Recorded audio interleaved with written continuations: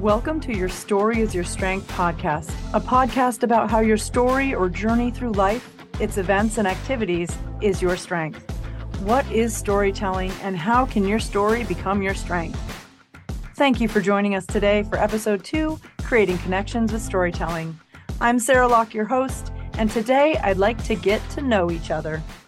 I'll go first and look forward to your comments, likes, and shares. If you have a story to share, please reach out. Storytelling draws people in. They want to know, learn, and hear more. They become invested in your story, in you. People are inquisitive. The question becomes, what and how much do I share? It's a personal preference.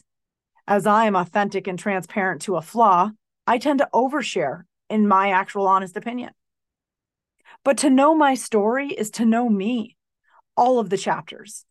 And a great storyteller makes you feel welcome to ask questions, dig deeper, and not feel awkward or like you're overstepping. Sort of an open book feeling, an open door policy. Come on in, take a look around, and get comfortable. I'm here to share. I'm here to educate. My storytelling comes natural to me, but I have honed the skill over time. I share best with an engaging audience. And it sort of makes this podcast especially hard for me because I can't see heads nodding, hear the compassionate sigh, or even your belly laughs. I'm just going to go ahead and assume you're out there and that you're an engaging listener, so I'm going to continue.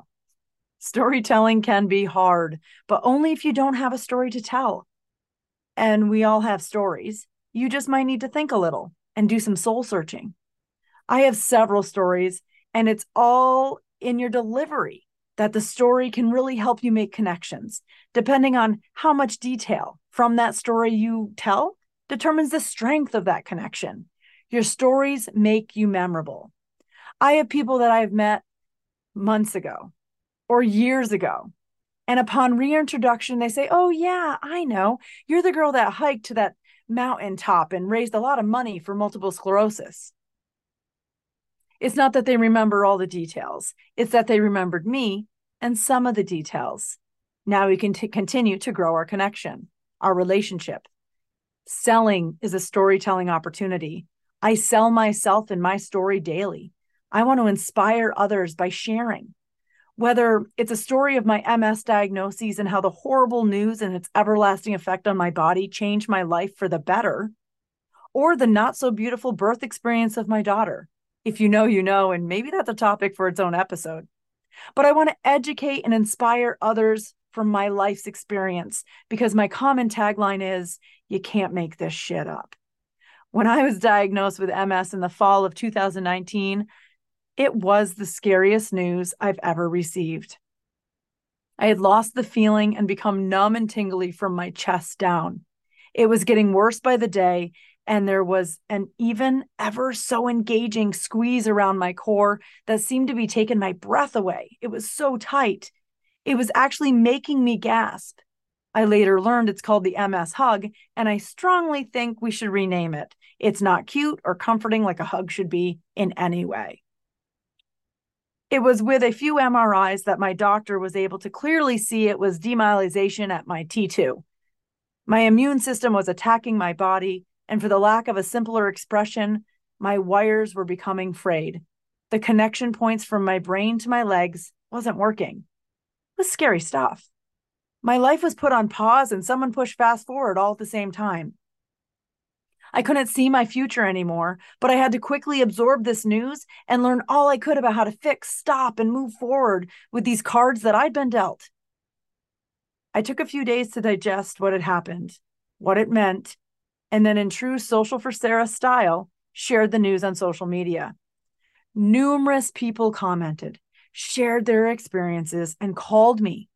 Some of these people I'd never met in person, but they felt the need to express their concern and care as they'd been following me in my fitness journey and knew this impacted my level of activity I'd be doing. These were connections that I made, people that even though they never met me wanted to help me in any way they could. That is the power of storytelling. I'm always sharing my story, my journey through life. The true power of my connections, my network, or my tribe, if you would, was shown when in the following June, I decided to go ahead with my regularly scheduled program of hiking Mount Washington, the highest peak in Northeast. It had been on my list of things to do and actually scheduled for the month after I was diagnosed. But since I couldn't feel my legs, I felt, of course, it unsafe to attempt. But as my body regained some of the control and the steroid treatment settled my what's called a flare, I decided to reschedule my hike. I would have a solid plan.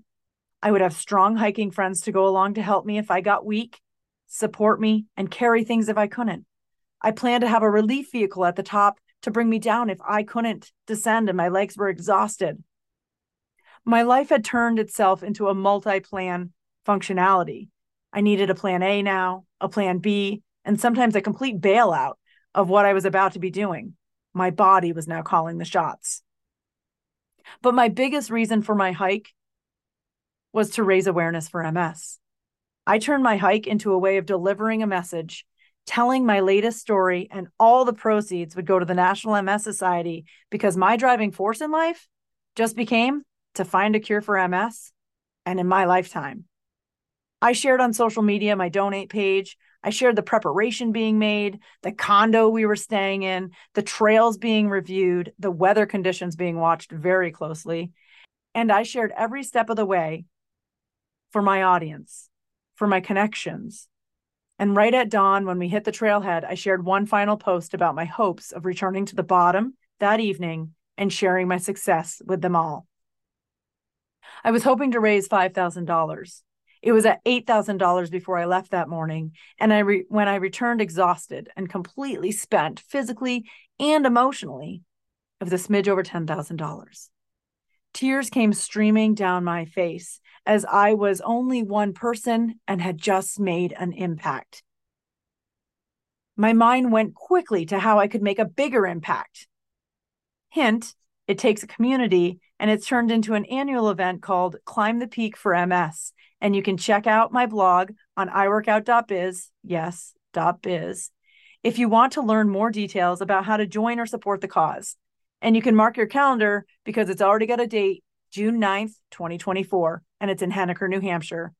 Last year, we raised over $16,000, and this year we're striving for larger sponsorships, more donations, and $20,000 to help find a cure. My stories and my ability to tell them well is how I made this happen. It's how I hope to grow this event. There is so much more to that story, but I could go on forever sharing all the wonderful details of how MS has caused me to become a stronger, more determined person, a mother that leads by example and shows empathy for others, and a friend that pushes herself but also knows when to ask for help. But for today, I hope I made a connection with you and showed my willingness to accept, my ability to overcome, and my drive to make the lives of those with MS better. What kind of storyteller are you? And when I say that, I'm really asking, how vulnerable do you make yourself in your life's journey? I find vulnerability opens people's feelings.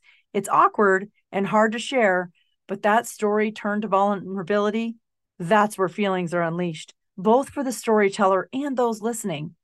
Connections are then made at that point. Bonds are sometimes built with connections like this, and our supporters are born. Advocates that will support, share, and help deliver your message. How many connections have you made? How deep are those connections? I'll leave you to ponder that for today. Until next time, own your story, tell it well, be vulnerable, and share it often.